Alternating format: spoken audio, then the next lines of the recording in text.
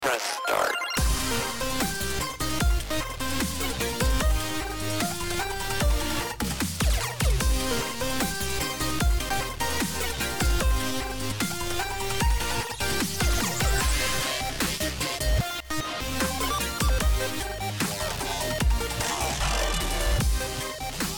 Go.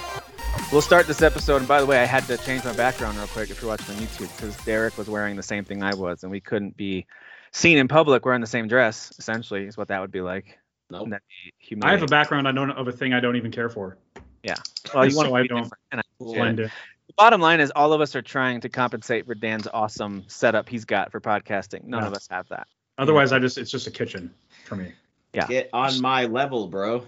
We should just have the video just be of Dan and then us just little talking heads. No, you don't want just or my his dumb face. face. Or it's pundits. You don't want my dumb face. You want Derek's dumb face, right, Derek? There you go. All right. Well, welcome to episode 73 of the Current Gen podcast. And yeah, Derek just made a little kissy face at Dan for those of you who need the description. There you go. We are right in the middle of summertime, and I think for the most part, the major gaming release drought is kind of here. Like, it's not like I shouldn't call it a drought, but it certainly has slowed a little bit.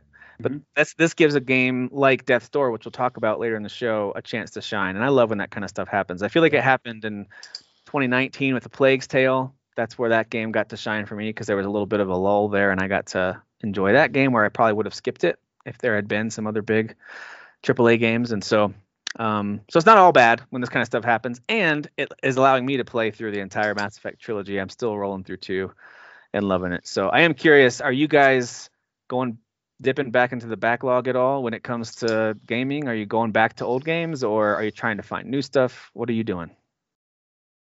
Well, I mean, technically backlog of a TV show that I had completely forgotten about. And then I was like, oh yeah, I saw the first season of that, and it has since then concluded. So I was like, I need to catch up on that. And you're the one that put that show in there. Okay, cool. Yeah, let's hear about it. Mr. Robot is insane, dude. It is a completely bonkers show.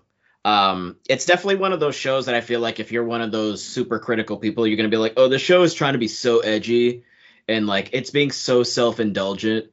But like, if you just kind of watch it and just enjoy it for what it is, it's a super fun show. It's crazy. There, characters that it's one of those shows where there are characters that you're like, I really like that character, and like 2 episodes later, they're dead. Oh, it's Rami Malek. Got it. Yep. Yeah. It has almost sort of similar vibes to like Breaking Bad in the sense that just like each season it just escalates and escalates and escalates, and then there's just the moment where like things just explode, and like whether it's a character death or just something insane happens. But essentially Rami Malek, his character Elliot is basically a genius hacker.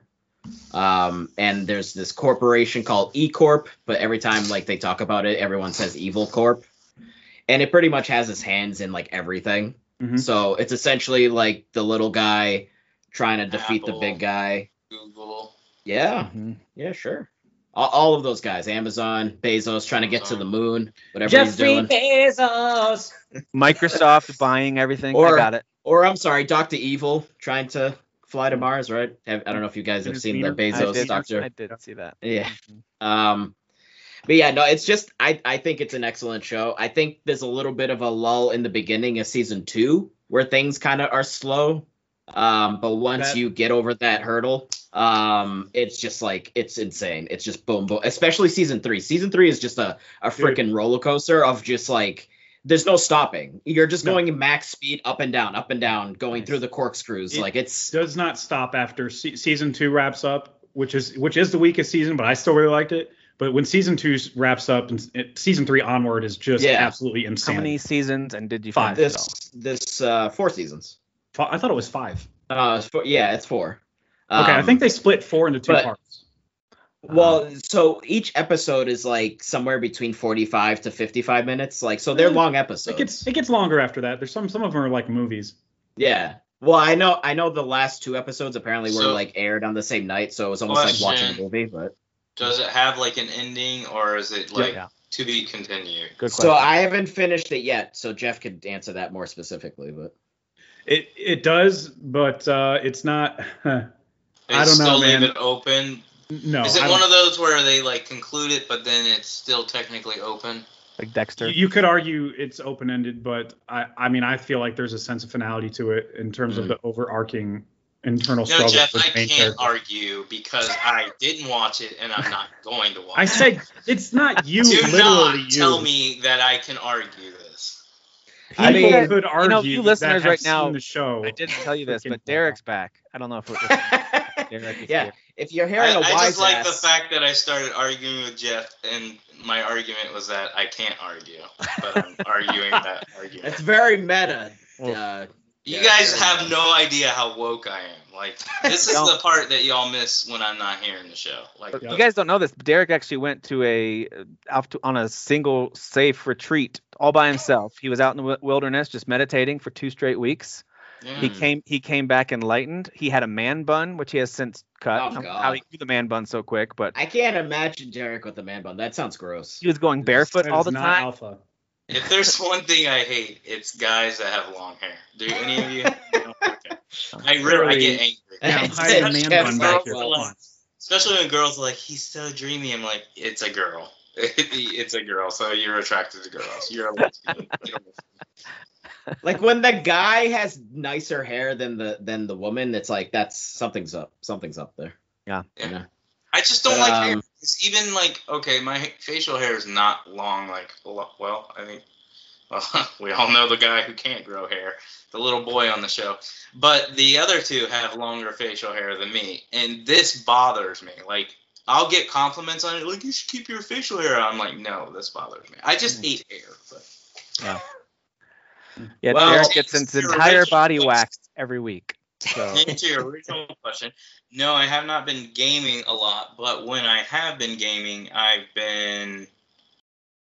What did I finish? I finished something. Outriders? Yeah, I finished Outriders. I enjoyed that. I don't think I talked about it on the show. I really enjoyed it. It's a really good game. I know I've talked about the game on the show, but I wanted to finish it. I don't know. I feel like the people that like it are the ones that stuck with it and they got what it is. I'm not saying if you don't like it, you don't understand the game. I'm saying that if you've only played like a couple of hours, but you thought the gameplay was cool, but you didn't get hooked, more than likely, not saying this is it, you didn't get hooked because you were getting booted a lot, or you're too early on that you haven't really unlocked the full potential of the gameplay. It is one of those games that as you unlock more skills, get better guns, get better armor, start to look cooler, like your aesthetics start to look cooler, and you start teaming up with other people that have different powers, and you combine those powers, the game turns into just hordes and hordes of action-packed fun. And that's what becomes addicting, because it doesn't like passively give you loot every once in a while. You're constantly getting loot. And the reason that's good, because you could be like, well, I'm getting 50 average things I'm never going to use, and I got one good thing. Okay, so use that one good thing. Now take those 50, and you can either dismantle them, which is good to do in some cases, because it can actually upgrade your older good loot to make it more powerful and keep it current. Or you can sell it, and then when you sell it and you get enough currency, they always have stuff like special sells. Like every single merchant has a special sell, and it's always higher end stuff, like not legendary, but like epic stuff. So while you might be getting rares, they're selling epic. So you just collect a ton of rares, sell them, and then you buy an epic that's, at your level or higher. So they kind of got me hooked on that whole looter shooter, but the action of it, like as somebody who loves Borderlands and Gears of War, they do a heck of a job of combining those two. It's not open world like Borderlands. It's more linear, but it's a little bit more open than I would say Gears. But they combine that loot within the really cool... I'm not going to say it's a cover-based shooter. Yes, you have the ability to take cover, and yes, at times you definitely need to utilize it, but the whole game is built off of you staying in the action. Like, there's only one class that can actually heal itself. Everybody else has to heal by outputting damage. So if you're not damaging and fighting and you're just hiding in a corner, you're dead because they're going to swarm you and you're not healing. So the game is all about being offensive and it's chaotic. Solo, it's okay. Randoms and friends, that's when it goes and steps up into an 8.5 for me because it's just that good of an experience. So I did finish that game. I did play some of the end game. It's cool. It's a lot like the single player, but it's just straightforward. Like it's just go from this area to this area, and they put a timer on it. And the faster you finish the objective, the better loot you get. So I remember reading about their plans for this game because it's not a game as a service, like live game thing, but they are planning, with its success, because it has been at least relatively successful. Well, putting on Game Pass was super intelligent because I really don't think it would have done as well. They said they're thinking of what was the game they quoted? They were quoted as using Diablo, their way of doing expansions, as their inspiration. So they want to create a large element of new content, new area, new weapons, new bosses, new story, and then release it as a large expansion as opposed to small content drops. As far as story and lore, it's actually interesting. And I've said this before. The voice acting is horrible. Yeah, it's the dialogue and some of the voice acting and the presentation. Like when you're watching the cutscenes, you're like, this is B-level movie stuff. Like you're like, this is dumb. Which is crazy to me because I'm playing a 10-year-old game right now. No, 11-year-old game, and the voice acting and cutscenes are so good still. Like the Mass Effect 2. Yeah, it's done better than this game that came out this year. That game is that old? 11 years old. Yeah, it does not feel like that old. Is the ending satisfying though? Like I know the story isn't your main focus with that game, but I don't even know.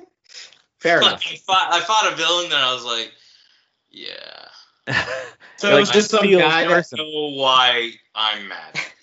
Okay, so it wasn't like a villain that been throughout the game, or the meme where I was actually. I don't even know who you are. I don't know who you are. Yeah. Why are you mad at me? Why are you trying to kill me? But I did. Towards the end, I stopped paying attention to the story, but like the first 3/4 of it, I knew what was going on.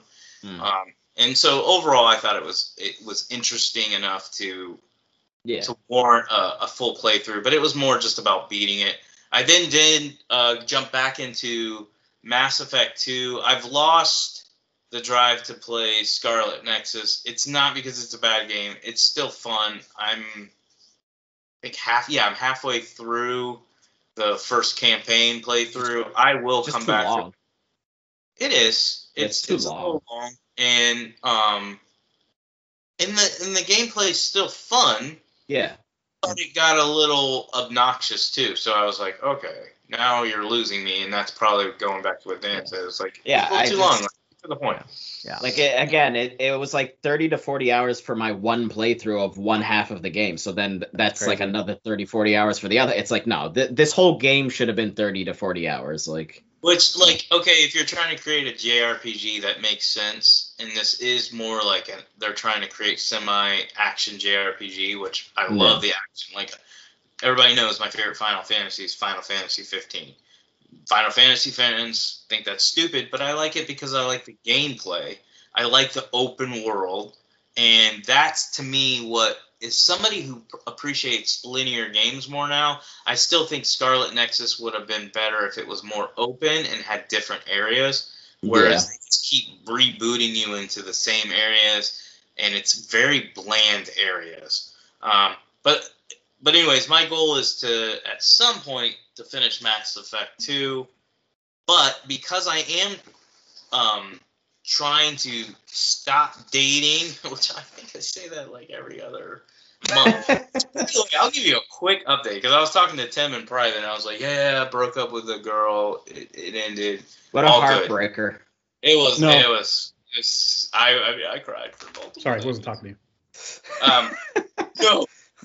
No. He just breaks down right here, right now. Like. And I was like, it was like one of those endings where you're like, for 2 months we wasted our time because both of us were actually literally lying to each other. Like, I like you. And I'm secretly telling my friends, I'm not really into her. I'm not physically attracted to her. I'm going to just play it out and see how it goes. And she's secretly telling people that I'm now talking to that are like, yeah, after the first date, she wasn't interested in you. And then she was interested in you. And then she wasn't. I was like, oh my God, dating's so much fun. So I actually decided, I was like, okay, I'm out of this relationship. I'm happy I'm out of it. I didn't even go through a mourning process. I was just like, good, you're gone.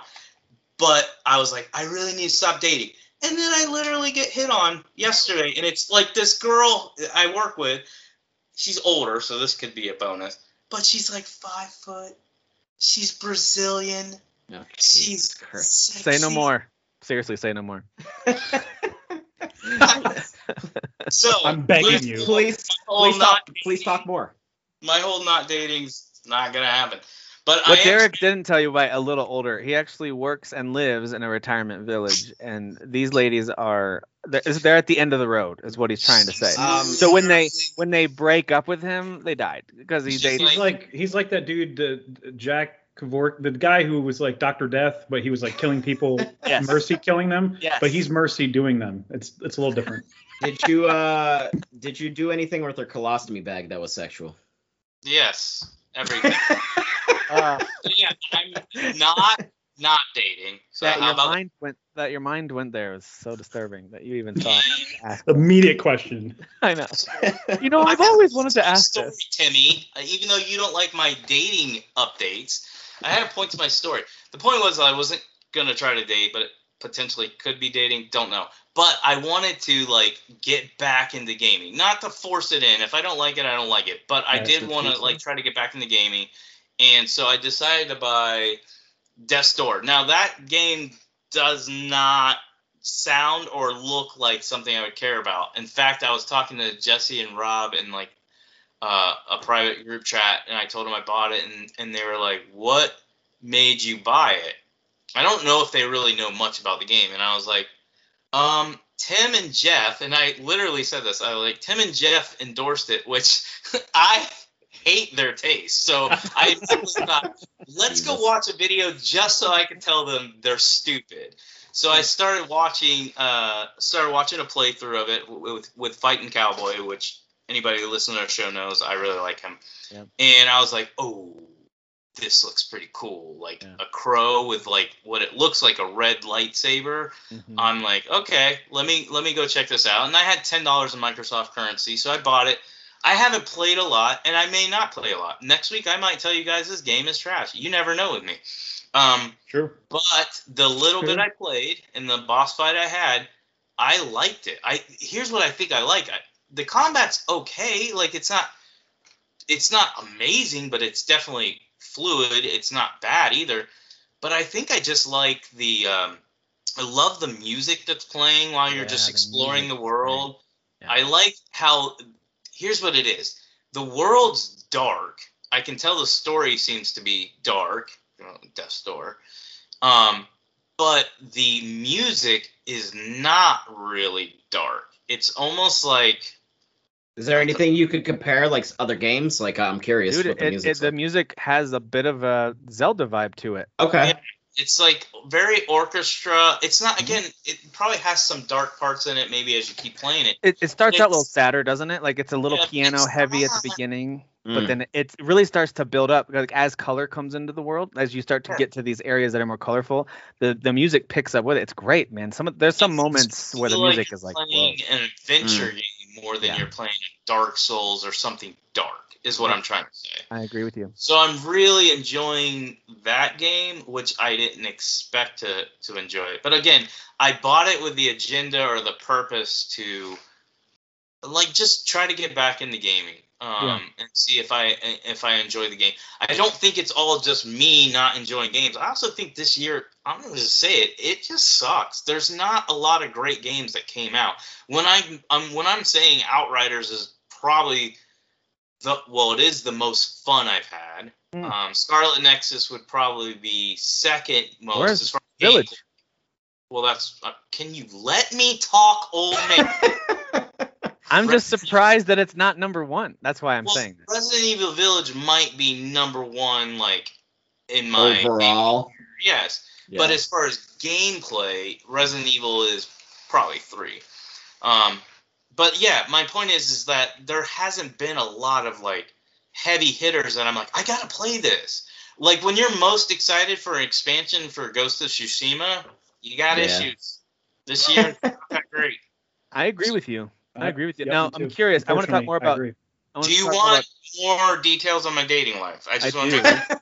I do want that. Explicit. Yes, please tell us more. I do want to talk more about Death's Door, but you actually brought up an interesting. You brought up an interesting topic. I'm curious about it, whether it's for you or for others too. Is that when you go through those phases of like, I don't really want a game. Maybe I'm tired. That's me right now. Yeah. Work. Yeah. I've got family stuff. I just don't want to. Then what becomes your outlet? I'll start with you, Derek, since you brought it up. What's your outlet outside of, I know you're very busy. You've got a very busy schedule.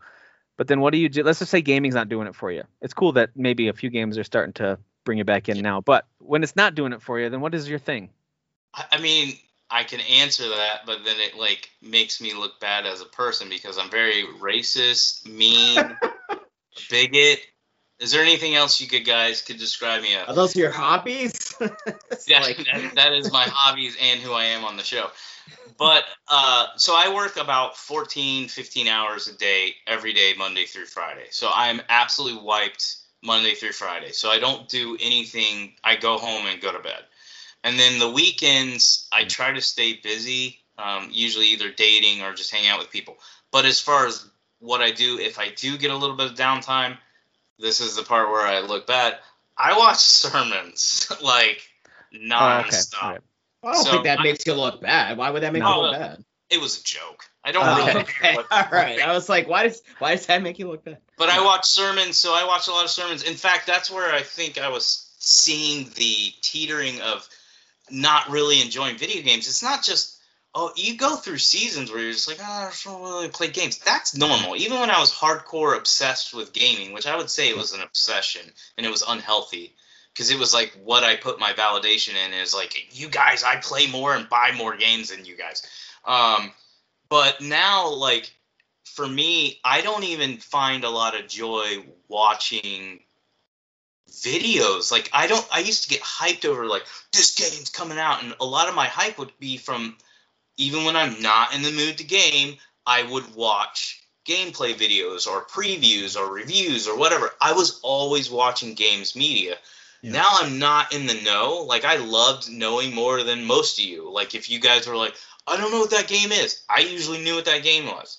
Now I don't care about it. So for me, I think that's when I started going, do you even care about video games? So you're already struggling to play them, but now you can't even watch or care to talk about them and stuff like that. So yeah, in my downtime, I get more excited about sermons because there's a positive impact. Whether you believe in God or not, it's not important. You can go watch a sermon and find something in it because they talk about stuff that's practical, like, hey, think good thoughts. Stop being a Debbie Downer. Stop being a victim. Do something with your life. Now, they obviously use the Bible and they talk about God. But for the most part, you can take practical stuff. A lot of people don't realize that I don't want to get on. Too bad. I don't care. Shut up. Shut up, Tim. I'm going to pre-shut Tim up. Tim's like, I didn't do anything. Tim's like, I'm on your side. I'm going to get on a soapbox real quick. I was about to defend you and say, if anyone hears you say, I'm really into listening to sermons, and they can't connect the dots, like, well, I guess that makes sense. I like listening to podcasts or reading books. Like, I don't know why anyone wouldn't get that. So I was going to defend you, you jerk. I was going to say Tim's the most religious one here, right? I mean, I would say out of the four of us. Continue, Derek. Let's hear this. I'm curious.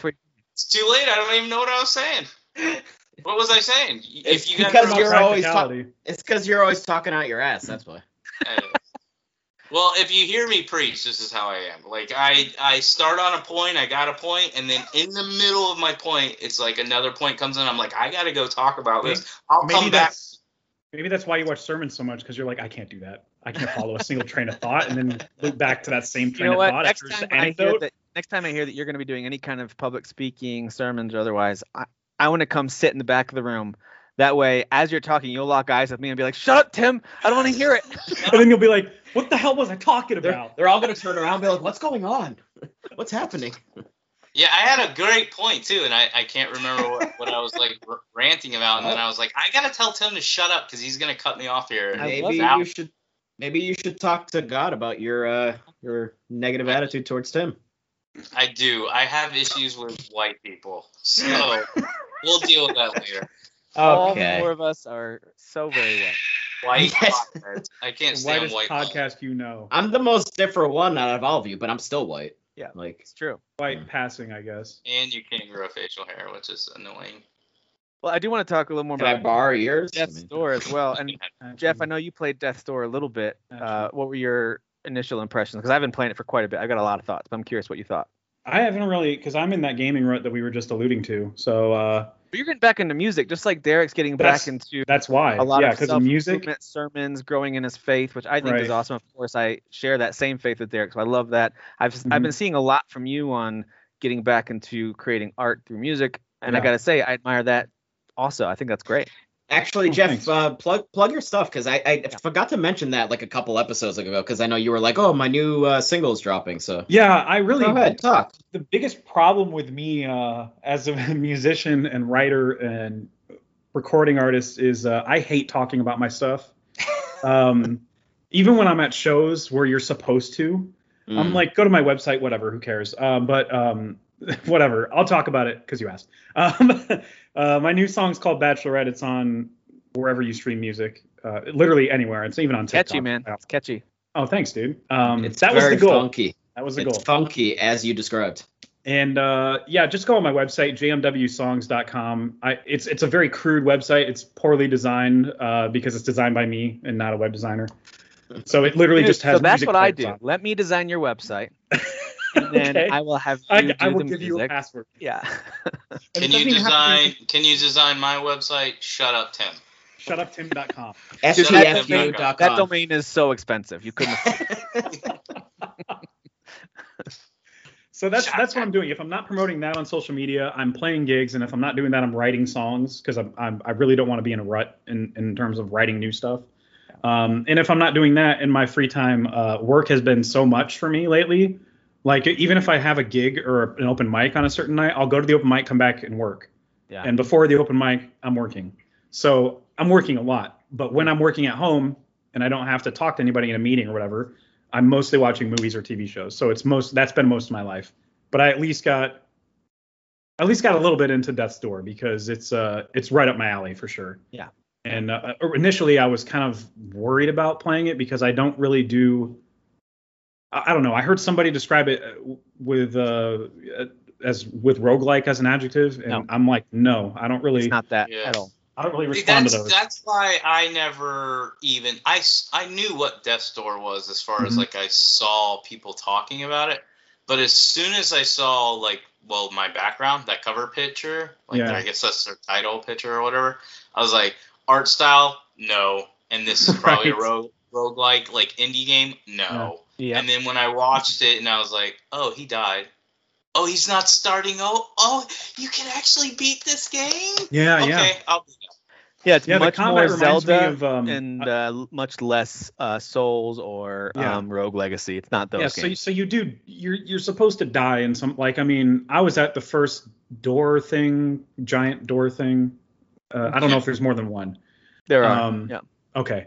But I was at the first one and I died like immediately because as soon as I went up to him to melee, I was trying to shoot my arrow and I was like hitting the wrong button. He killed me like one of the first bosses. Or whatever.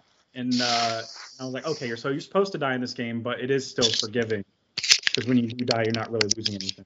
So real quick, because Derek, I know you're musical too. I don't know if you've put any music out though. Have you ever put music out outside of like, hey friends on Facebook? Like, do you have it on?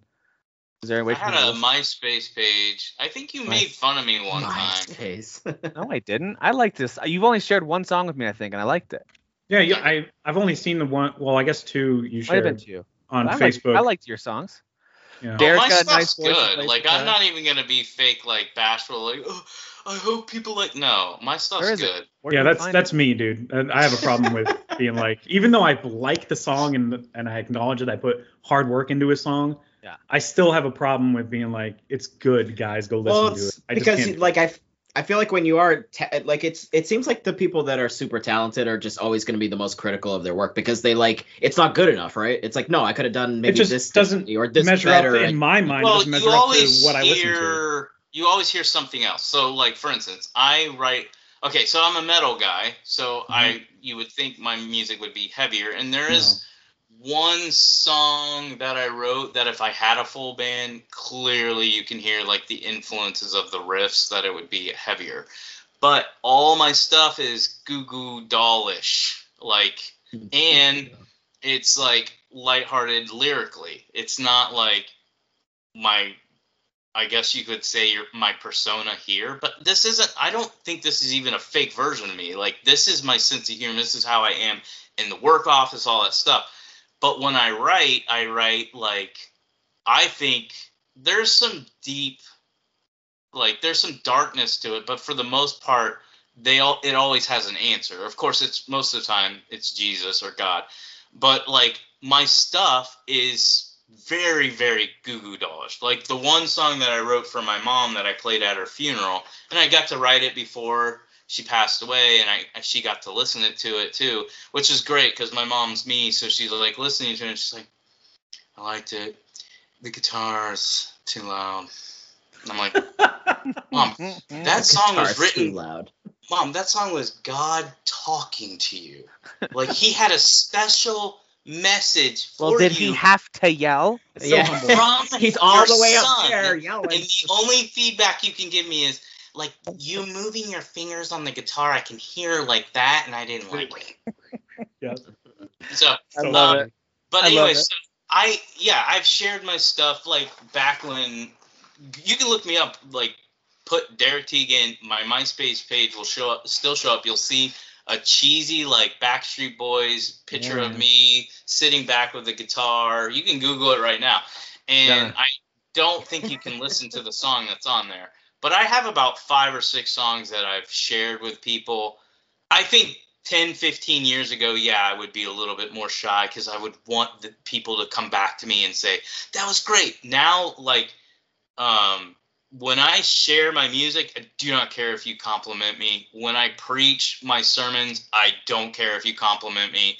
And I mean this. Like, I actually don't want you to compliment me because I just want to just put it out there, and the opinions of others don't empower me, whether it's positive or negative. I can see the image in Google search. Look at that sweet young face. But then when I actually try to go to the MySpace page, nothing's loading up. Yeah, I try to, because I don't have that song anymore, the one that's on there. I know it. I remember how I wrote it and stuff, but I can't listen to it. I'm like, I'm a little bummed. I mean, it wasn't amazing, but yeah, I've shared some of my stuff, and I do like it. I'll even go back and listen to my stuff. Sorry, my camera keeps like. All right, it sounds great when you adjust it, so keep doing it. Yeah, please. Can you do that at least 6 more times before we shut up? Please go to my website, guys, where you can listen to my new song, Shut Up Tim, and it's at website shutuptim.com.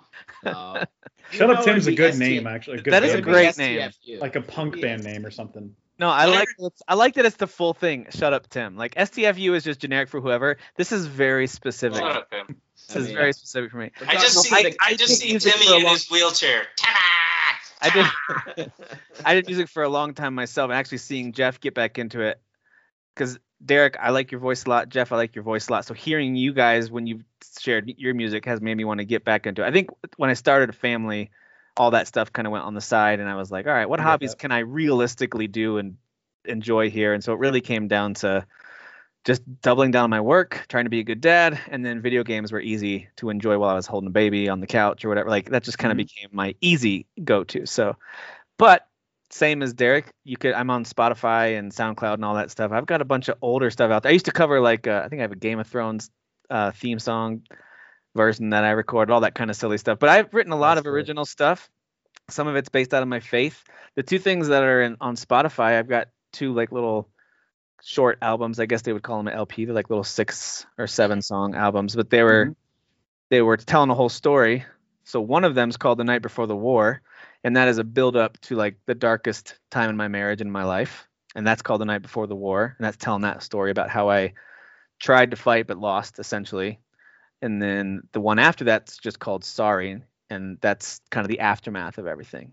So those are the 2 things that they're both kind of depressing. So sorry. Dude, that's my since December I've been working on a project. It's just a 4-song EP, but it takes so much time because you only have X amount of dollars available at a given time. And this dude, because you're actually in a studio. Yeah. Because when I listened to your stuff, I was like, oh, he's got like a full band like sound, which is actually what I was going to talk about. Where I write my stuff and I've just got me and my guitar and an iPhone. I'm doing that too, but yeah, I know you do that too. But I'm saying like when we write, like you hear the band, I hear the band, but for me when listeners listen to my song, they're like, I only hear you and a guitar, and I'm hearing drums. Hey, this could have been a heavier song, electric, that type of stuff. That was what I was going to say earlier. With Tim talking about like telling stories and stuff, the 4-song EP that I've been working on is all stuff that I wrote either right before or right when the pandemic started. So they're not happy songs. They're all just being thankful for your health and that everyone around you is healthy. It's just very thankful songs about being thankful you can be in crowds. I mean, there's even like a lyric about a virus in one of the songs, and the title of the freaking EP is called "Then Comes a Wave." Remember how we always have talk about COVID waves and third wave, second wave, and stuff like that. I mean. This could have been prophetic, but you delayed too long. I did. Now people are going to be like, what the hell's wrong with this guy? Still talking about this stuff. Guys, I called it. Look. I called it in January. I wrote all these. But yeah, so if you listeners are interested in hearing any of what we are up to outside of gaming stuff, there's some music. And also, let's not leave our friend Dan out. He also has quite the artistic ability especially if you look at all of our artwork stuff, our logo. I know that you commissioned a friend to help with that, but you really led the way with that. And then all of our thumbnails. So Dan is and I've dabbled in Photoshop, but once Dan came in and took over, you can see like, oh, we were here and now we're up here. So it's he does it so quickly. It's annoying how quickly you do it. You did it so quickly. I get on to Dan about a lot of stuff because I hate him, but he does do good work. Wow, hate's a strong word. Hate's a real strong word. Well, I mean, even the layout of your area. Gotta go listen to another sermon now. Like, I don't even know how to properly lay out like a good background for podcast stuff. You've got it all. Well, like. It's because so I've mentioned before that I just like using Photoshop. Like I like just kind of messing around and figuring things out. Like I'm an amateur at the end of the day compared to my friend Brandon. Like he actually went to school for it. Like his actual job is like editing and doing photo stuff. But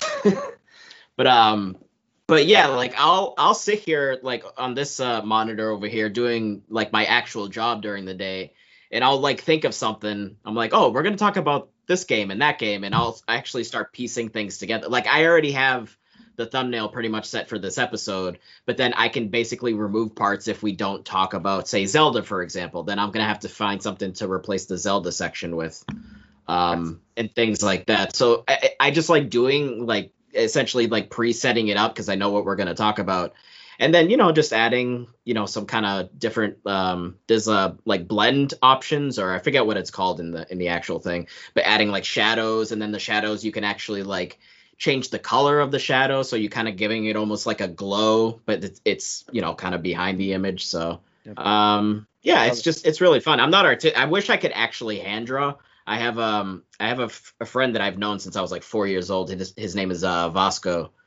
And dude is like super talented at drawing. Like he's really, really good. Like he went to school for it, but like it just didn't really jive with him because it was more like, yeah, let's kind of like start like at the basics and kind of like do things that you're not actually interested in. And he's like, well, I mean, I want to draw what I'm actually interested in. So I've always been jealous of him because like he just draws really cool, unique stuff. So I've always been, and music too. I've always wanted to be like, oh, I would love to learn how to play a guitar. And every time I try to pick one up and play it, I'm like, this doesn't make sense. This makes absolutely no sense to me. Yeah. I don't get it. But I do go through periods of time where I won't pick up the guitar for a few weeks, and when I do go to play it, I'm like, yep, calluses are gone. My hands hurt a lot. Well, it's more like, so first of all, what is it? The frets between each line on the neck of it. Like, I didn't know for like ever that like you're actually holding down in between those different sections. I had literally that was me when I first started. Yeah, I didn't know. I thought it was like on the line, kind of like when I thought driving was like you're supposed to drive on the line. Your tire has to be on the line. My tires aren't wide enough. I can't get both lines. Is that guy drunk? No, he wants to drive on the line. I don't know. He's just dumb. But Tim, thank you. I appreciate that. I like doing it, and I figured I'd take it over and just try to make our, actually kind of like look fancier on YouTube. Taking us to the next level. I like it a lot.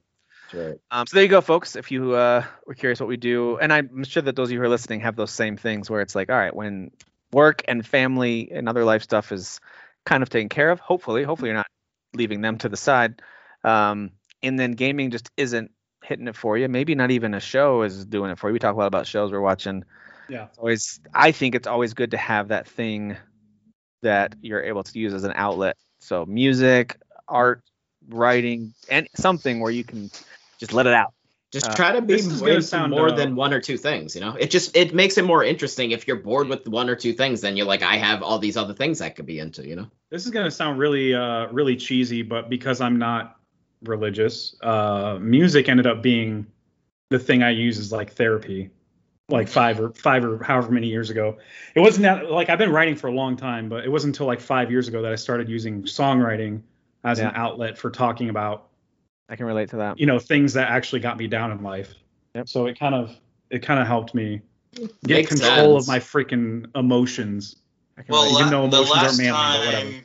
The last time I wrote a song was actually 3 years ago, and it's not because I hadn't tried. My guitar is pretty jacked up right now. I had a nice Taylor acoustic, but it works, but it's not at the level it should be, and I need it fixed. But the last time I actually wrote a song was 3 years ago. And it was before I made the biggest mistake of my life, or biggest decision of my life that ended up being a terrible, terrible mistake.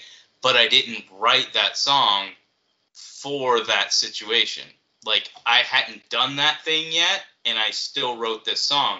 But the funny thing about that song was the lyrics were written as I wrote the song, meaning like I was just singing random stuff. And it's the only song I've ever written that's talking about a relationship, like me singing to somebody to not give up on me, to stick it through. I'm trying right now.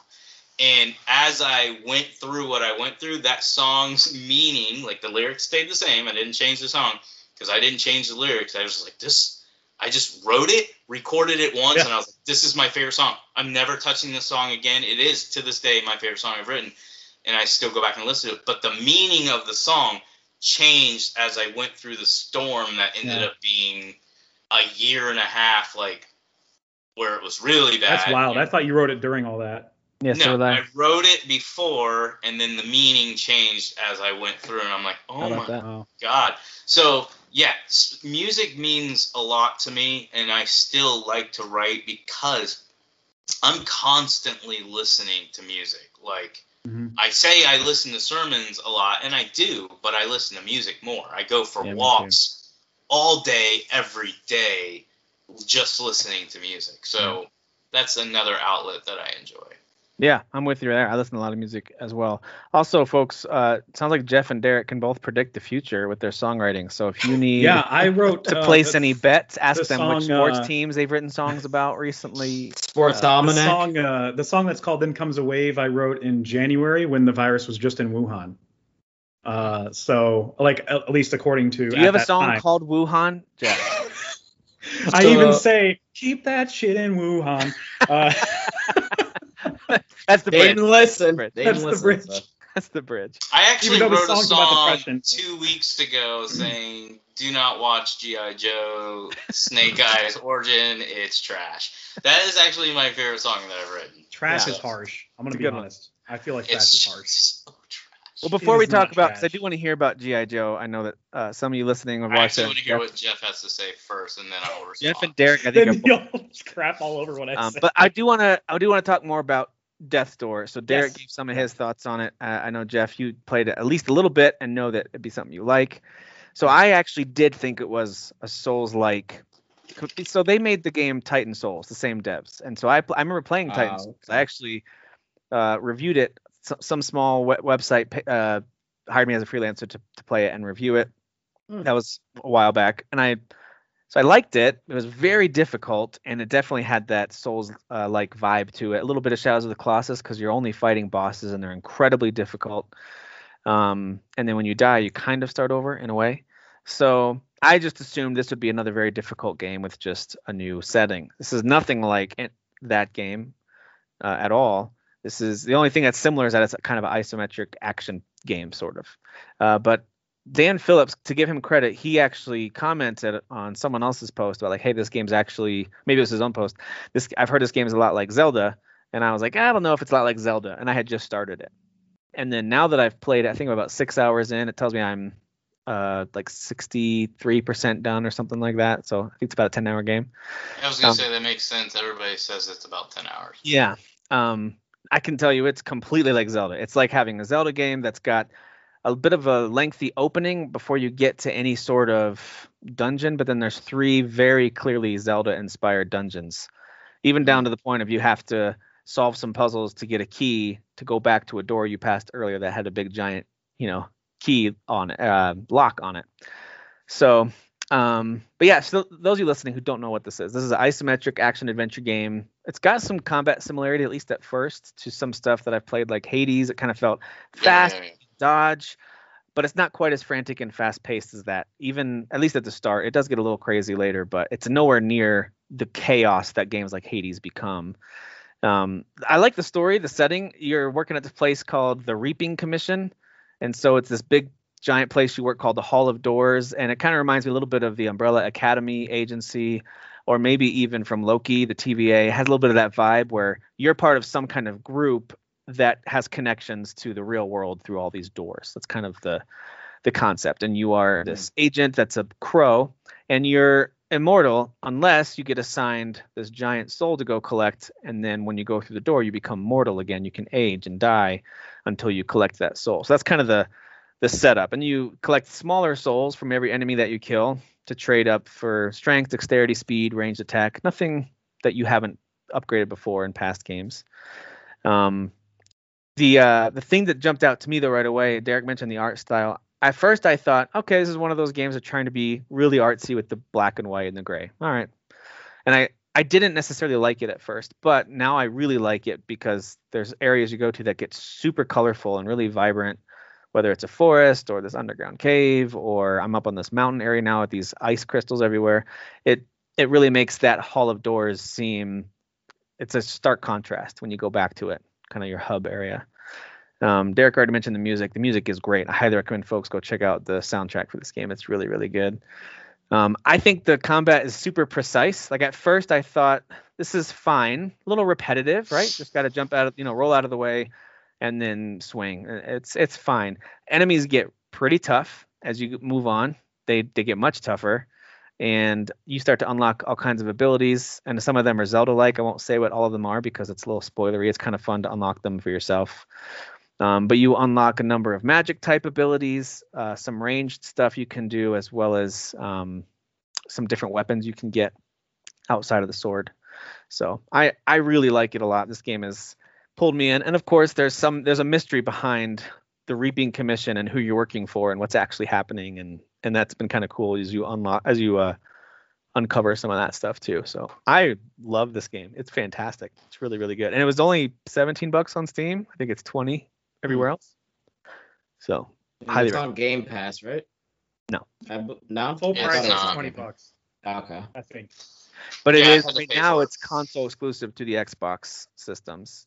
Right. I mean, this just screams Switch to me. Suck it, ponies. Why? Seems like a kind of game that should be on the Switch, but who knows? Who knows if it'll probably come. Who knows if it'll. I was gonna say, I know it's nothing like Ori, but it gave me like that Ori vibe as far as like I wanted to play it, which again, if you've listened to our podcast at all, ever, you know I hate anything like this. But Ori is one of my favorite styles of, like, I guess you would say your indie style game. And this one has that same feel. And I think the reason why Ori brings me in, now I will say a big part of it is its vibrant colors, its dark story, and it's just beautiful. But it's the music and the emotions as you play the game. And Ori is super fun. This one has that same feel. Again, I'm real early, like 30, 40 minutes in. I'm not that deep in. My opinion can change. 32, yeah. But well, you make a good point. It's got good. I like those comparisons actually to Ori. Yeah, that's what I thought of when I first started playing. It was Ori. It won't get you in the heart. It won't pull your heartstrings nearly as much. Like Ori makes you feel things because it's sad and. In the very beginning, it does. Yeah. It'll make Dan cry. That's all I'm trying to say. Dude, piano music and like cute little critters and death, tears. Yeah. All the tears. Instant tears. This one actually is a much more, there's some seriousness to it, some elements of it, but it's actually quite lighthearted. Yeah. It's a little silly. It makes a lot of jokes. Like, for example, there's a bunch of mini bosses, and at the beginning you face a few of them that kind of feel like bosses. I thought those were bosses, and they are essentially boss fights. You got to figure out their pattern and you got to take them down. But then you get to there's 3 like big bosses that you have to fight, and I'm on the 3rd one right now. But the second one, when assuming you do it in the right, I think you can go in any order, but I'm not positive. But anyway, the second one you fight is this giant kind of frog type monster, and he has all these titles that the screen usually fills up with these huge letters of introducing you to a character or to a new area. And it'll just fill. That's the style. It's just going with these huge white letters on top of the screen. So this brings up his name. I forget his name, the Frog King or something. And then it has his title under it, and then another title comes under that, and another one, and the whole screen just fills up with all of his titles, and it just gets really silly. It's almost like listening to the Queen of Dragons from Game of Thrones introduce herself. It's like, all right, easy with the titles. So it's clearly got some tongue-in-cheek humor. There's some stuff in there that makes you chuckle a little bit. So there's also this guy that I've got in my background that he is actually the grandson of one of the villains, and she was trying to cast some kind of spell on him, I forget what it was, but messed it up and turned his head into a pot of soup. And he keeps offering you soup. He'll take the lid off and be like, "You want some soup?" Like it's all just, it's a little silly, but I like it. I like that. This game is super fun, super creative. I just like running around as a crow with a sword. Yeah, that is pretty cool. That's definitely pretty cool. Yeah, I like you. I like the character you control. He looks cool. Yeah, the art, whoever designed that character did a great job. He looks really cool. I agree. Well, tell me about Snake Eyes. Oh, and by the way, before we go into Snake Eyes G.I. Joe, the new G.I. Joe movie, did anyone play? Derek, you're the only one who bought Skyward Sword. Did you have time to play it? We can always push that. Only thing I can speak to is how it looks. I played maybe 20 minutes. I did like one little side quest, and that was it. Okay. It looks good. It actually looks really good, because I'm going to tell you, like, the trailers and stuff didn't really sell it as, well, this looks good. It kind of just looked old. But then I did watch some side-by-sides, and I forgot how ugly the Wii version was. And it back then... Wasn't HD. Yeah, it was 480p, I think.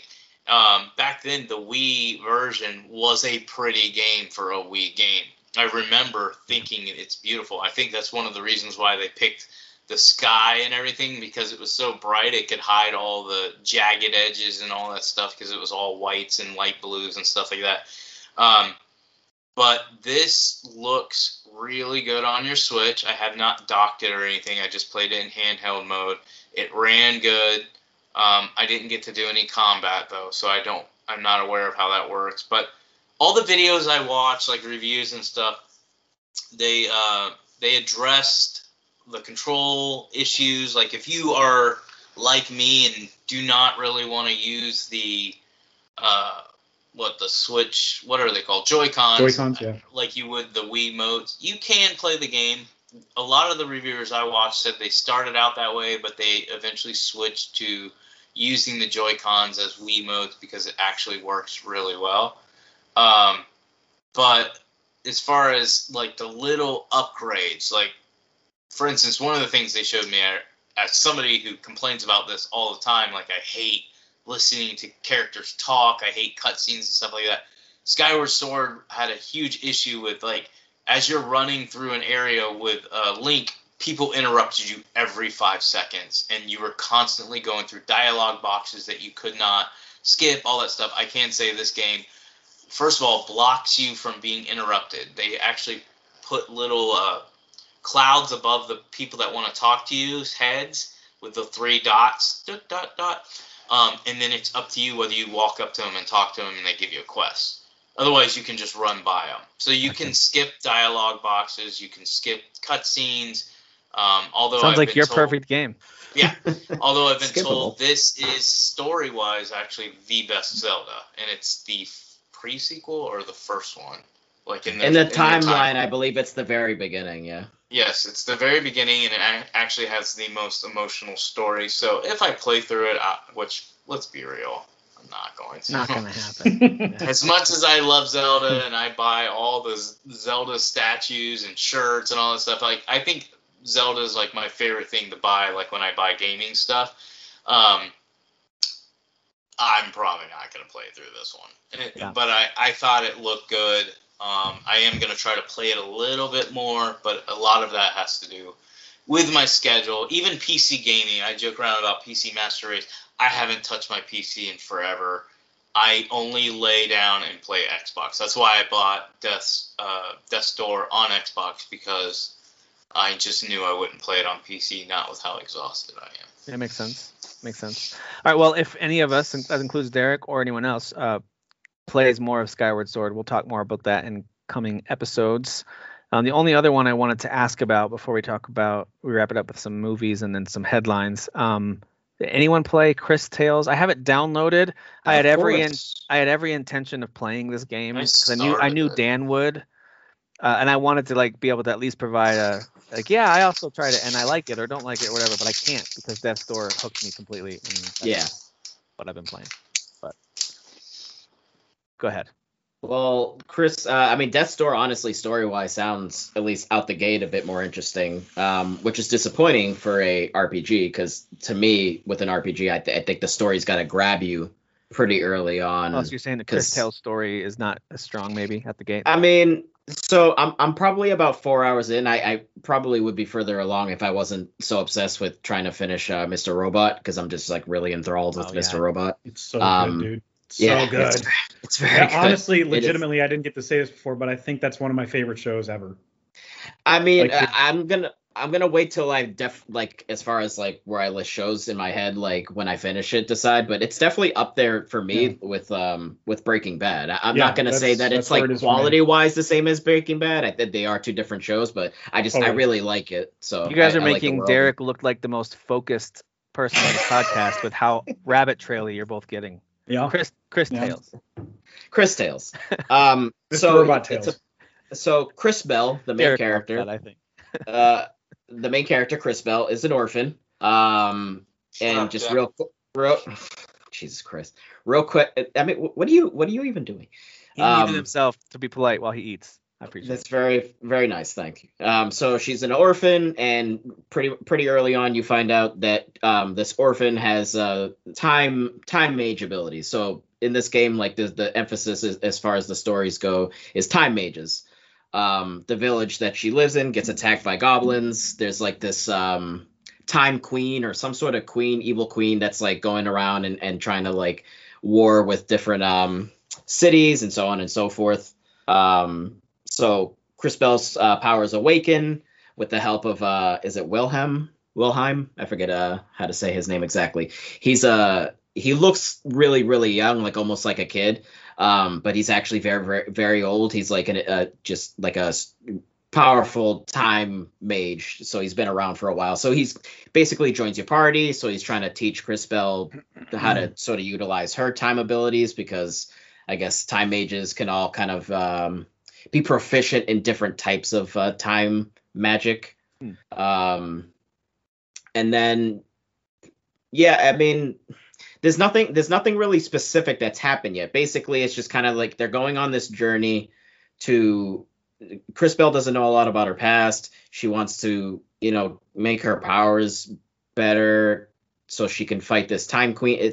There's nothing really specific yet. There's no 4 hours in, there's nothing specific happening. There's no like really like intriguing motivation of like why are they going on this journey, other than like there's this evil entity that's sending like these soldiers like goblins and then like actual like kind of so like the bosses that you'll fight that are sort of like her superior minions like the generals or whatever. But I mean the game's beautiful. It's all hand drawn. It kind of almost reminds me because it has that Field of Depth where you can kind of go back and forth like this way, like straight back, kind of like Octopath Traveler, but it's not pixelated. So visually it's beautiful. There's just a little bit of jank when like you're kind of transitioning to, so there's random, the encounters are random. It's random encounters, which I mean at this day and age, like it's like that's not how I prefer an RPG to be. I know the game's trying to sort of do this whole like homage to old traditional like Super Nintendo. A lot of inspiration from Super Mario RPG as far as the combat goes. Nice. Chrono Trigger as far as like kind of doing combo attacks, like synchronized attacks. Just it's really just trying to kind of like do that homage to those older, style RPGs. Did you buy this on PS5? Yeah. Okay, so count that one against why you should own a Series S, you moron. Okay. I think I'm fine. I think I'm fine paying $40. I mean, no, again, just keep counting them. Okay, just keep counting them. That's Eventually fine. You'll pay for it. What do you, Dan Phillips? Quiet down over there. So I mean, so far I can't say for sure like whether I'm really super into it. There's just nothing that's like story wise that has grabbed me. The combat again is kind of doing that, grabbing sort of the unique attributes from old RPGs. I do like the whole like if you hit the X button right when they take a swing, they do like an additional swing for additional damage. Like Mario RPG, I used to love that. Exactly. Or like if you're getting attacked, if you hit X at the same time, then you take less damage. So I like that aspect, but I didn't remember that. I remember playing the demo briefly and thinking just exactly what you said. This looks really cool. Kind of, at least the demo that it was so forgettable. I can't really remember it in detail, but I remember just thinking it's kind of bland, like it's kind of generic, like as far as the combat goes. But I thought the art style was awesome. Yeah, that's what looked like it was gonna grab me. But then I saw the combat and I was like, oh, those type of games aren't for me. Yeah. Well, I think where the unique aspect comes in with the combat is like, so again, Chris Bell, Time Mage. The screen is basically, so the screen is kind of like divide, or I think it's this way. So there's like a V. So in the middle, it's the present time. If on the left side, it's past, and then the right side is future. Okay. So when you're in combat, that applies as well. So that's basically, say there's like an enemy that's like a machine or something like on the right side. If you cast like a water ability on it, then it's soaked. And then if you basically use your time magic to go from present to the future, so basically a certain amount of time has now passed while they were soaked, and now the machine is rusted. So now it's going to take more damage because it's weakened because of the rust. So kind of like things like that, where again you're doing, but it doesn't really. The game doesn't really inform you what is the best options to do with the time magic, because sometimes you'll basically push the time forward into the future and the enemy's actually stronger because now the enemy is like older. Like basically say like you're fighting like a mage and then you move the time forward. Now it's like a stronger mage because a certain amount of time has passed and technically it's like gained more abilities, so to speak. So it's kind of like a pro and con thing. Like you don't actually know if the enemy's going to be weaker, whether you send them into the past or into the future. Like there's nothing in the game that actually tells you. So that's kind of annoying. But it's still like a unique, but it's still like a unique thing that's there that like kind of like makes it it's trying to make it more interesting so you could take advantage of your abilities and then try to do more damage, but it just doesn't really inform you in any way. So I don't know. I'll keep playing it. I'll see if it gets more interesting. So. You reminded me when you said the elements remind you or seem like they might be inspired by Chrono Trigger. I know not super strongly, but maybe certain elements. Yeah. That reminded me to give another shout out to Cosmic Star Heroine. If you guys haven't played that game, I have that on my Switch. I haven't gotten around to it yet. It is completely a love letter to Chrono Trigger. Yeah. How old is it? Not with the time traveling stuff, but is that this year or? That was a few years 2017, ago. 2018, something like that.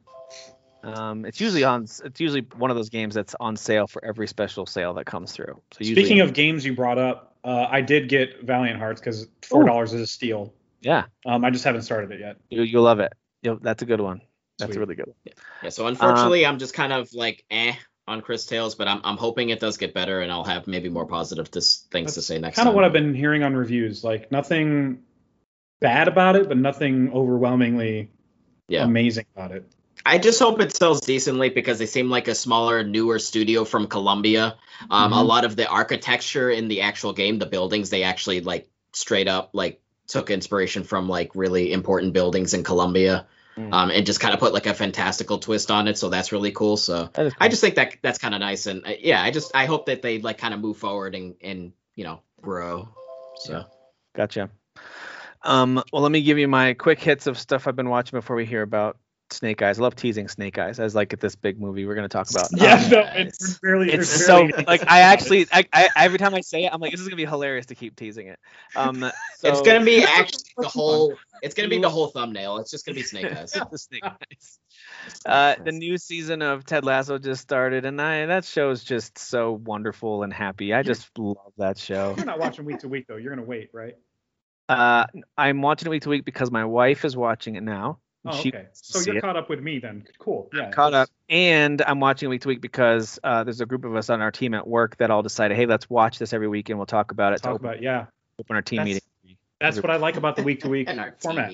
Yeah. Like that's how we're kicking off our team meeting. That's so fun. So Ted Lasso. I think only Ted Lasso could pull off that whole arc or whatever plot point with the dog. I agree. That's the only type of show that could do something like that. It. Like that was so wild. Yep. That show's amazing. It's just so happy. And anyway, I did finish Mythic Quest. It's got 2 seasons. Again, not the best show ever. There's actually plenty of points where I'm like, I don't think I like any of the main characters. Like they all kind of have. I don't think you're supposed to like any of them. Yeah. You're not necessarily supposed to like them, but they do have moments where they try to make it sweet. And second season wasn't as good, but it still was entertaining. It is funny when they cut to like video game clips, and they just shamelessly include so many Ubisoft games, especially Assassin's Creed. Just so many Ubisoft clips of there. But there was one. Towards the end of season 2, where Ian, the main creative director guy, is showing a sizzle reel of his new expansion called Zeus, and it includes clips from so many different games that Ubisoft that didn't even make. Like Horizon Zero Dawn's in there, and like Call of Duty. I think it's like it's meant to be funny. It's meant to be like he's just doing a generic expansion that looks cool and it has a cool name like Zeus but doesn't really do anything, and so it shows these clips from all these AAA games, and it's just like what. So I like that his is shallow, and then Poppy's is like way too freaking demanding and impossible to do. So I like that show, but really the only thing about it that I would highly recommend everyone watch is right in the middle of season 1, that episode that I'm already blanking on the title of it, but it's like this kind of background episode that's just so good. I loved there's an as much, but it was okay. Season 2 had an episode like that, but it ended up being about a character in the show who was very unlikable though. So he is, but I still thought that was a really good episode. It made his companions or whatever look more sympathetic than him. Yeah, that show is full of a lot of unlikable people, and it just depends on how much you can tolerate that. Because that's what Always Sunny is full of unlikable people, but it's just hilarious. So Seinfeld, right? It's not like if you watch something like The Office or Parks and Rec, they balance out the unlikable crazy moments with tons of like sugary sweet moments and characters. They balance that really well. Yes, absolutely. So even The Office does that. Although we talked about this. What's that in your pocket? Chunky. He pulls out the little piece of candy. And she's like, all right. So I liked it. I recommend it if you really like kind of dark. If you liked Always Sunny, or if you liked Silicon Valley, very similar type of show where it's not Silicon Valley is a better comparison. Yeah. Last 2 things I'll mention real quick. I liked it more than you, then it seems. So I highly recommend it, honestly. I like it. Ted Lasso's way better. But then I watched Gunpowder Milkshake. That's fun. It's a fun movie. Original. I thought it was pretty good, and there was a point in the movie, and I don't know if I was just feeling super cynical or critical or what, where I was just like, this is just a poor man's Tarantino Kill Bill ripoff. Like there were points when I just kind of felt like it was a little derivative of other, Lucky Number 11. But if you can let that go, which I chose, I was like, you know what? Who cares? Let's just see what they do. Mhm. It's got some really cool and creative action scenes and sequences, and it's very cheesy but very creative. The best part I thought was there's a moment where this guy numbs our main hero's arms, so she can't move her arms at all. So she Yeah. has this little girl tape weapons to her hands and wheel her down the hallway as she just uses her shoulders to kind of swing her dead arms and kill these guys, and it's awesome. That's such a good Okay. fight scene. It's so funny. That fight scene is so inventive. So Yeah. anyway, I I liked wish it. there was more of that. The rest of the action was fun, but not anything you hadn't seen before. I agree. Yeah. I agree. But, So- that what that reminded me of was Shoot 'Em Up. Have you seen that movie with Clive Absolutely. Owen? yeah, That's what it's- that reminded me of. got Except a Shoot lot 'Em of- Up was better, a little better I thought at so, doing too. that. There's also that one that was in first person with the guy from District 9, Hardcore Henry. Hardcore Henry. Now yeah. that one is crazy. Okay. Anyway, the other thing I watched was I just finished it tonight actually before we started recording earlier this evening was The Highwaymen with Kevin Costner and Woody Harrelson. Oh yeah, it's about the cops that caught Bonnie and Clyde. Yeah. Yeah, they were retired Texas Rangers who got kind of pulled back in, but it's actually, from what I've read, don't know if this is true, it's one of the more accurate retellings of how those two got caught, how Bonnie and Clyde Mhm. got caught, killed. It doesn't glorify them as any more than just crazy serial killers, which I kind of appreciated that. A lot of Yeah. movies try to make it seem like this big romantic escapade, Yeah. Have and they only killed when they had to. It's like, no, they were No, evil. they were horrible. pretty. Yeah. They were indiscriminate. Did you see the original, the Bonnie and Clyde with the? long time It's ago. I think it's a really good, well-made movie, but like, yeah, those two guys are not.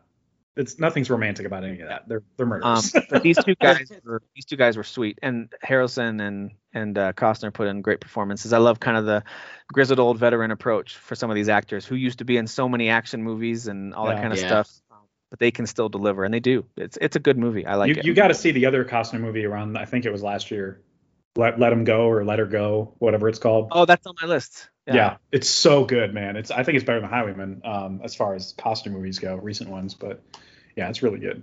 So, when you get to the end of TV shows, like I watched through Loki and I finished, Mhm. caught up with Better Call Saul. So when you catch up with these shows, you're kind of looking around like, so What else is on? Yeah. so now what? So I do have Mr. movies that Robot, Tim. I maybe I'll try that one. You got me interested, but I put some bunch of movies in my queue over the last several months and even years that I never got to. So Mhm. I've watched a couple of those. But I've kind of been doing that too, where like I'll be like something's in my queue that's older, and I'll be like, how have I never seen this movie? Let me just throw it on. And it wasn't even. I do every year. I do come up with like a curate, like a top, not a top 10, just a movie, 10 movies that I haven't seen over the years that are super old that I know I need to see. And this year I've just kind of been winging it. Like I've just been like, oh, I haven't seen this movie from the 80s that I've been meaning to see. well, I realized I've seen most Kevin Costner movies, weirdly enough. He makes good movies though. But here's I the mean, thing. I'm going to say this about Kevin Costner. Tell me if I'm crazy. Waterworld. I was thinking this while I was Watch the watching this director's because cut. I actually did rewatch Waterworld last winter because it got put on one of like Netflix or got put on some service. I was like, oh sure, I'll watch this, and it was just Yeah. as kind of cheesy but fun as I remember.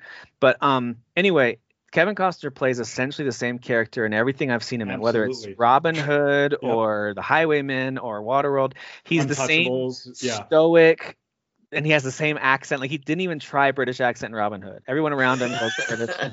It's just being Kevin Costner with a bow. I think there's one scene where they left his British accent in, but the rest of it he's just straight up American. Anyway, That's funny. but I feel like he's kind of like Keanu Reeves in that Yeah. in that he is good at the thing he does. Like he's good at the character he can portray. Yeah. And the movies he's in generally pretty good. Like there's not a lot of Keanu Reeves movies that I dislike. Yeah. He's kind of the same character almost every time, maybe a little Yeah. variation here and there, and I always like him. And he doesn't really have a ton of range, but I Yeah. like. He just Yeah, makes that's- watchable freaking movies, man. Like Let Him Go is the most Ryan Costner Reynolds, thing ever. and one of the reasons why I like Ryan Reynolds is he actually makes fun of himself because he's self-aware that people say, "Hey, Ryan Reynolds is just Deadpool." Like that, that's all he does. He plays Yeah, the same I mean, character over yeah. and over. But I like that he does that. Yeah, it works. If it works, it works. Yeah. You're right. That can be the same thing for comedic actors. That's totally true. Right. Not everybody needs to be Christian Bale with like all this range and gaining weight, losing weight, and It's true. method. Oh, or Tom Hardy Swear to where he's me. becoming someone new like Tom Hardy can change every time. But Yeah. you know what's interesting is we're going to talk about Snake Eyes now. No more teasing. But the actor who's in Snake Eyes, I didn't realize this till I was looking at the picture behind you, Jeff. I see the guy from Crazy Rich Asians. Yes. Because that's I feel like he was a bad choice, by the way. That was a very like sweet romantic comedy movie where he plays the handsome boyfriend or whatever. And yes, then, yeah, he's the crazy rich Asian. Yeah. And then the villain, sorry if this is a spoiler, what I assume from the trailers as the villain is the guy from Warrior, which is a really cool show. Well, okay. No. He's not in this movie. He's not the villain in this movie. In the movie, Tommy is like his brother in arms or whatever you want to call it. But he's in it, right? The guy but eventually his character does become... I mean, you can tell based on the freaking trailers. His character does become. He wears all white. He's supposed to become. You know anything about G.I. Joe? Yeah. I mean, that's the whole thing. Yeah. I saw the trailer and I thought, oh, there's Storm Shadow. I was always a Storm Shadow guy, and over Snake Eyes, and you knew they were rivals. That was the whole thing. Dude, when I played G.I. Joe, this is about why they became rivals. Basically, when I was a kid playing G.I. Joes, I'm with you, Derek, because he was one of my favorite figures. Was Storm Shadow. I always thought he was so cool looking. In my little stories that I made when I was playing, I still remember this. He always turned good every time. He was always, because I couldn't have him be the bad guy. He was so. Well, and he wore white. Like, why is the evil one wearing white, and why is the good one wearing white? As a kid, I always mixed them up. I was like, okay, so Snake Eyes is a bad guy because he's in all black. That's almost as mind blowing as Blue from Blue's Clues being a girl. I was like, what? Oh yeah. What? Yeah. It's exactly the same. G.I. Joe and Blue's Clues do share a lot of similarities. They do. They really do. All right, so tell me about. Shut up, Tim. Shut up, Tim.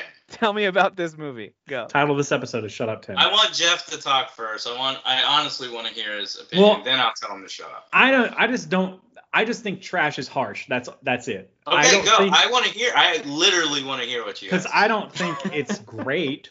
It's not like. I don't even think it's good. It's just decent. Okay. It's not anything I haven't seen before.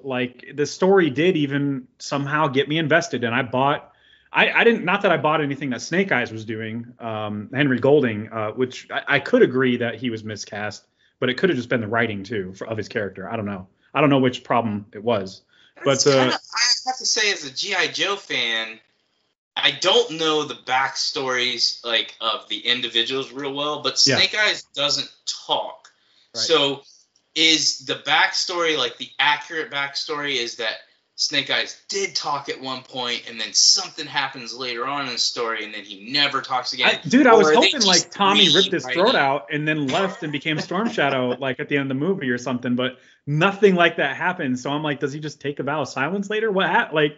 They don't explain any of that. I always thought that no one ever knew. It was a mysterious background of why he'll never speak. Or they just were too lazy to write it into the story in an intelligent way, and they just hoped that they you all could forgot. have, and they just opted not to, and opted to end it on a cliffhanger, even though there might not even be another movie. So I think this is gonna fail hard, and I doubt we'll see a second. Was this on HBO Max? No, it's not. It's a theaters only right now. I watched it with my two boys, and I was expecting them to be like, "Dad, this is terrible." And Ian left, and he's like, "I liked it. They're gonna make a second one." And I didn't say anything. I'm like, "No." No. I would totally go see it. I'm like, I was the only one in my theater on a Thursday night. That's a bad sign, dude. I mean, I was literally. And you gave it a standing ovation through the entire credits. I was on my phone sometimes. When the lead actor has to stand in front of you before the movie starts and thank you for coming to see your movie, you already know you're starring in a bad movie. Is that actually what happened? Is that real? Please don't leave in the middle. Thank you. We put our blood, sweat, and tears. The best people. All right, so here's my opinion. Okay, so trash is just short. Before you mention your how much you hate it, Samara Weaving over here. Really good choice for Scarlet. She's just a little underwritten and underused in it. That's it. Got it. Just a really good choice. I thought she was terrible. I thought she was terrible. I think she's amazing, though. I want to start off by saying, yes, I am fully aware for anybody who has a strong opinion about G.I. Joe, that G.I. Joe is not an overly serious, thing. I enjoyed, maybe I didn't like them as much, but I remember liking the other G.I. Joe movies. So I watched them. and I enjoyed them for what they were. They were cheesy, fun action. So I was not going into this expecting this to be a flawless, serious origin movie. But here's why I was extremely disappointed, besides, like, cheesy dialogue, which was in it way too much. And then I did think the lead actor, the Snake Eyes actor, was pretty lame. But I also really could not stand the action scenes. Like, that's the whole point of me going and telling my sons, hey, Ian, it's your birthday. Would you want to go see this movie? Because he knows nothing about G.I. Joe, but I was just like, he'll like it because it's got action. Now, he did like it, but I hated it. And then after I told him why I disliked the action scenes, he goes, yeah, that's the part I didn't like. And I'm like, Ian, that was every action scene. Yeah. Every action scene uses shaky camera, and it's quick shots. So it's like, so like Snake Eyes could be punching somebody, so it's shaking already. Dude, and then he punches it, and then he quick shoots over to another fight, and then quick. And I'm like, dude, I'm not getting. It's like Mortal Kombat, right? The Mortal Kombat movie. That's what Mortal Kombat did a little better, slightly better. Mortal Kombat definitely did it better, but this is like so pointless. Even at parts where they were just running, they had the guy run. He's like, yeah, why was it that it was like the cameraman was just another guy behind them running? I'm like, yeah, I don't understand why they did that. And then some of their cool, like, they're trying to be all Paul Greengrass or something, like handheld and the. Yeah, but if you're gonna go with a Paul Greengrass type of Bourne approach, then stick to it, man. Right. Don't suddenly go Taken 3 and start chopping up every single action scene. They're just afraid to show the discrepancy. Liam can't stretch like he used to, man. It's just a lack of, like, having the balls to just be like, just focus on this shot all the way through, you know, like, and actually having it be a good shot. I don't get for this movie, because you have the dude from Warrior and you have the dude from the freaking Raid in this movie, and I expect amazing fights. Which is who I felt like should have been Snake Eyes. Dude, the Warrior fight scenes are incredible. Yeah, for sure. So really let me say one last thing that I didn't like. So when you get to the part where Storm Shadow, who's not Storm Shadow yet, Tommy, is mad at Snake Eyes, like he's now mad at him, and he's like chasing him and all of that stuff. And there's this part because there's another girl character who's been against Snake Eyes the whole time, but then she also has like a crush on him. Like, you can tell it's that I don't like you, but I like you. So there's a part where they're like on bikes and they're riding next to each other, the girl and Storm Shadow. And she's like, did you see that? Like, they say this. This is so stupid. Did you see that? Snake Eyes helped us. And I'm like, that's all it takes for her to be like, we gotta help him. To stop. I gotta have sex with that guy. Yeah, she's like, did you see that? He's helping us. And he's like, I don't really care. You know, because his whole mission is to go after. I'm like, oh my god. Like a middle schooler wrote that scene. Oh my god, this is so dumb. This game or this movie just keeps like spelling everything else. They'll literally put on the screen 4 weeks later, present day. I'm like, I already know this was set, like the scene before was in the past. I already know it's present day. Like, you don't have to write this stuff out. And that was how the dialogue was. It was like, hi, I'm Storm Shadow, and I'm mad at you now. Did you see what he did? He's helping us now. He's really a good guy. And I was like, oh my gosh, this is so all of that stuff too was they did that in they call it ADR. Is it called ADR when they go into a voice booth and edit their voice into certain scenes? You can tell that they recorded that in an audio booth. Yeah, to spell it out for the audience. I hate when you can tell that. Especially if they didn't get a good shot, and so like during a certain cut, they'll do the ADR moment, and you're like, well, I can see that his mouth didn't move at the end there, so he wasn't saying that. I hate that stuff. The ADR was just so obvious in this movie to a point where you're like, how is a major studio behind almost this dubbed? Movie? That's the other criticism is like, so it's like you're advertising this movie as if it's like this AAA like Hollywood movie. Right. I didn't get it's that vibe. Columbia, like, right? It's Columbia freaking Pictures. It's a big studio. I feel like they did not. They had a lot of marketing for it. Behind this. Yeah, I don't know. I don't know if most of the budget was in the marketing, and then they were like, "Well, we're gonna do some cool stuff, but we're not gonna do too many cool things as far as like special effects." Because I felt like even some of the special effects were cheesy. Like there's a few, I'm not gonna spoil it, like few scenes again in this traffic area where they're on bikes and stuff like that, and they're trying to do these cool moves, and I'm like, that wasn't even necessary. Like that was just the whole point of that move was just so you had some spectacular move, but it was like not. It was stupid. It was pointless. You can't even tell if this is a review of Snake Eyes or F9 at this point. Yeah. Because it's the same thing. I saw F9. It's the same thing of like, why did they even add that in there? Just trying to be cool? I'm starting to think that any movie that takes a single character from what should be an ensemble cast and tells their origin story and includes the word origins in it, a la X-Men Origins Wolverine. Oh my god. It's just not good. It's just not going to be good. It's just not going to be good. Yeah, the more that Derek's talking about it, I actually like agree with a lot of his points. So I'm like, maybe I didn't even like this movie. Maybe I didn't like this. I was all alone. I had no one to bounce my ideas off. I mean, don't get me wrong. Like, if you choose to go see it and you go into it with like the expectations of this is cheese, you're going to get cheese. I just was expecting it to be a little bit like crisper, a little bit well done, a little bit better done, and the dialogue felt like I was playing Outriders, but I'm watching it now, and I'm like, oh my gosh, you don't need to spell all this out. You don't need to talk the way you're talking. I went into they combat expecting cheese, and I liked it. So you're right. Sometimes if you have the right expectations, it can either be like, all right, it met my expectations, so it was fine. And Jeff and I definitely disagree on one thing. I felt like the two women characters, the two main women characters, were absolutely terrible. They were underutilized, so that might have been part of the reason, like, hey, I don't even know who you are, but you're talking. Like Scarlett or whatever, she was saying some cheesy stuff too, and I was like, you're only in the movie for like, I was like, you're only in the movie for like 30 seconds, and I already hate you. And then even the other girl you can tell in real life, Baroness, you can tell in real life she's a hottie. They're like, hey, we got to make her not look cute, but still be sexy. Like she's dressed sexy. Do you not like these female characters because they just weren't good looking enough, or? No, Baroness, you can tell that Baroness is a hottie that they did not make very hot. Like her hair, I'm like, that haircut, that's not even lesbian. Like you're like in between. Like I don't know what you're doing. That's not even. I don't know if you're straight or dyke. I think that's title a of the haircut. You're not. There's the title of the episode. That's not even lesbian. Shut up, Tim. That's not even lesbian. Yeah, there's the title of the episode. Begging to get canceled. Begging for it. All right.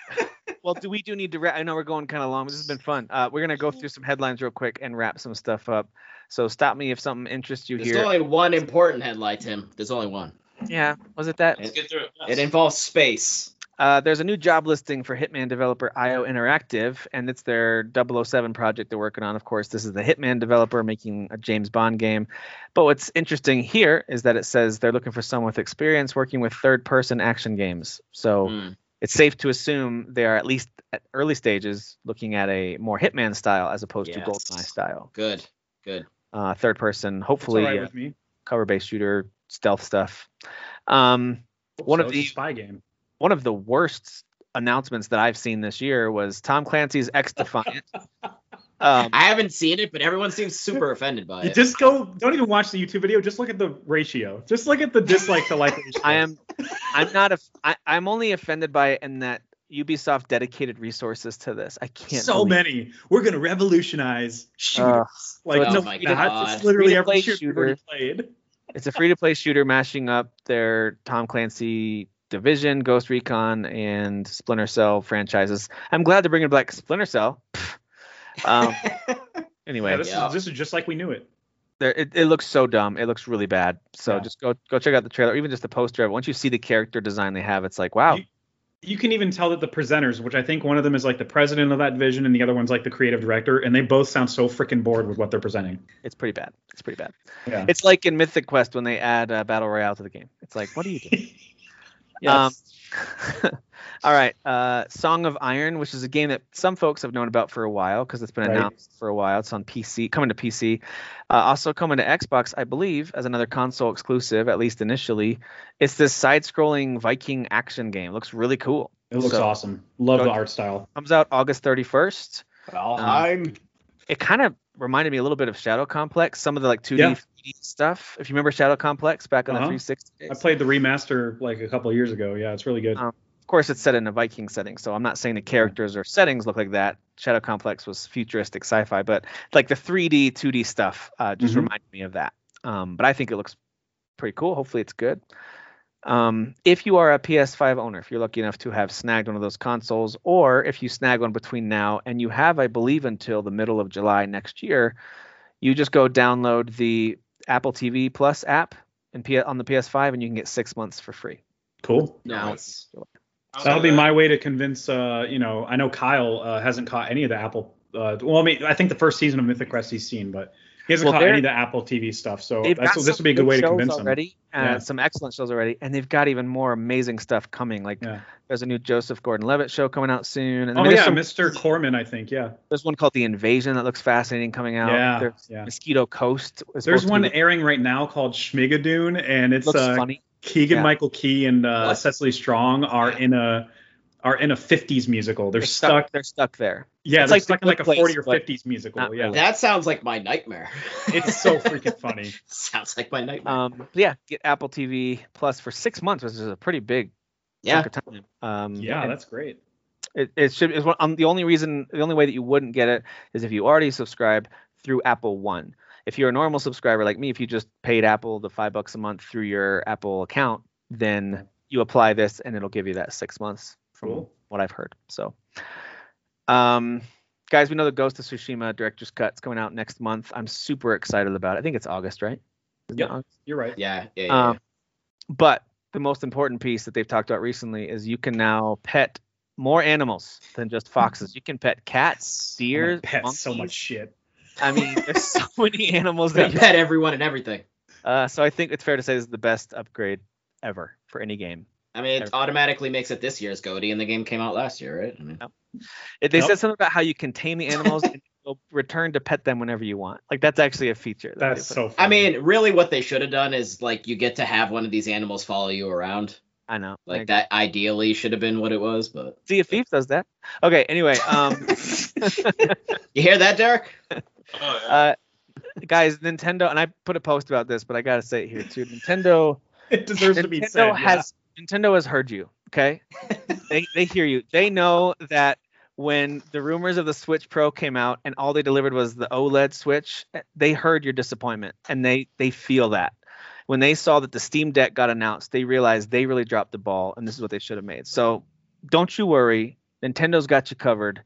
They decided to pull back the curtain from some of their best Super Nintendo games in the back catalog. You might be like, hey, the Super Nintendo offerings are pretty skim. Don't worry. They're bringing some of the best of the best. Claymates, Jelly Boy, and Bomboozle are all now on SNES Online.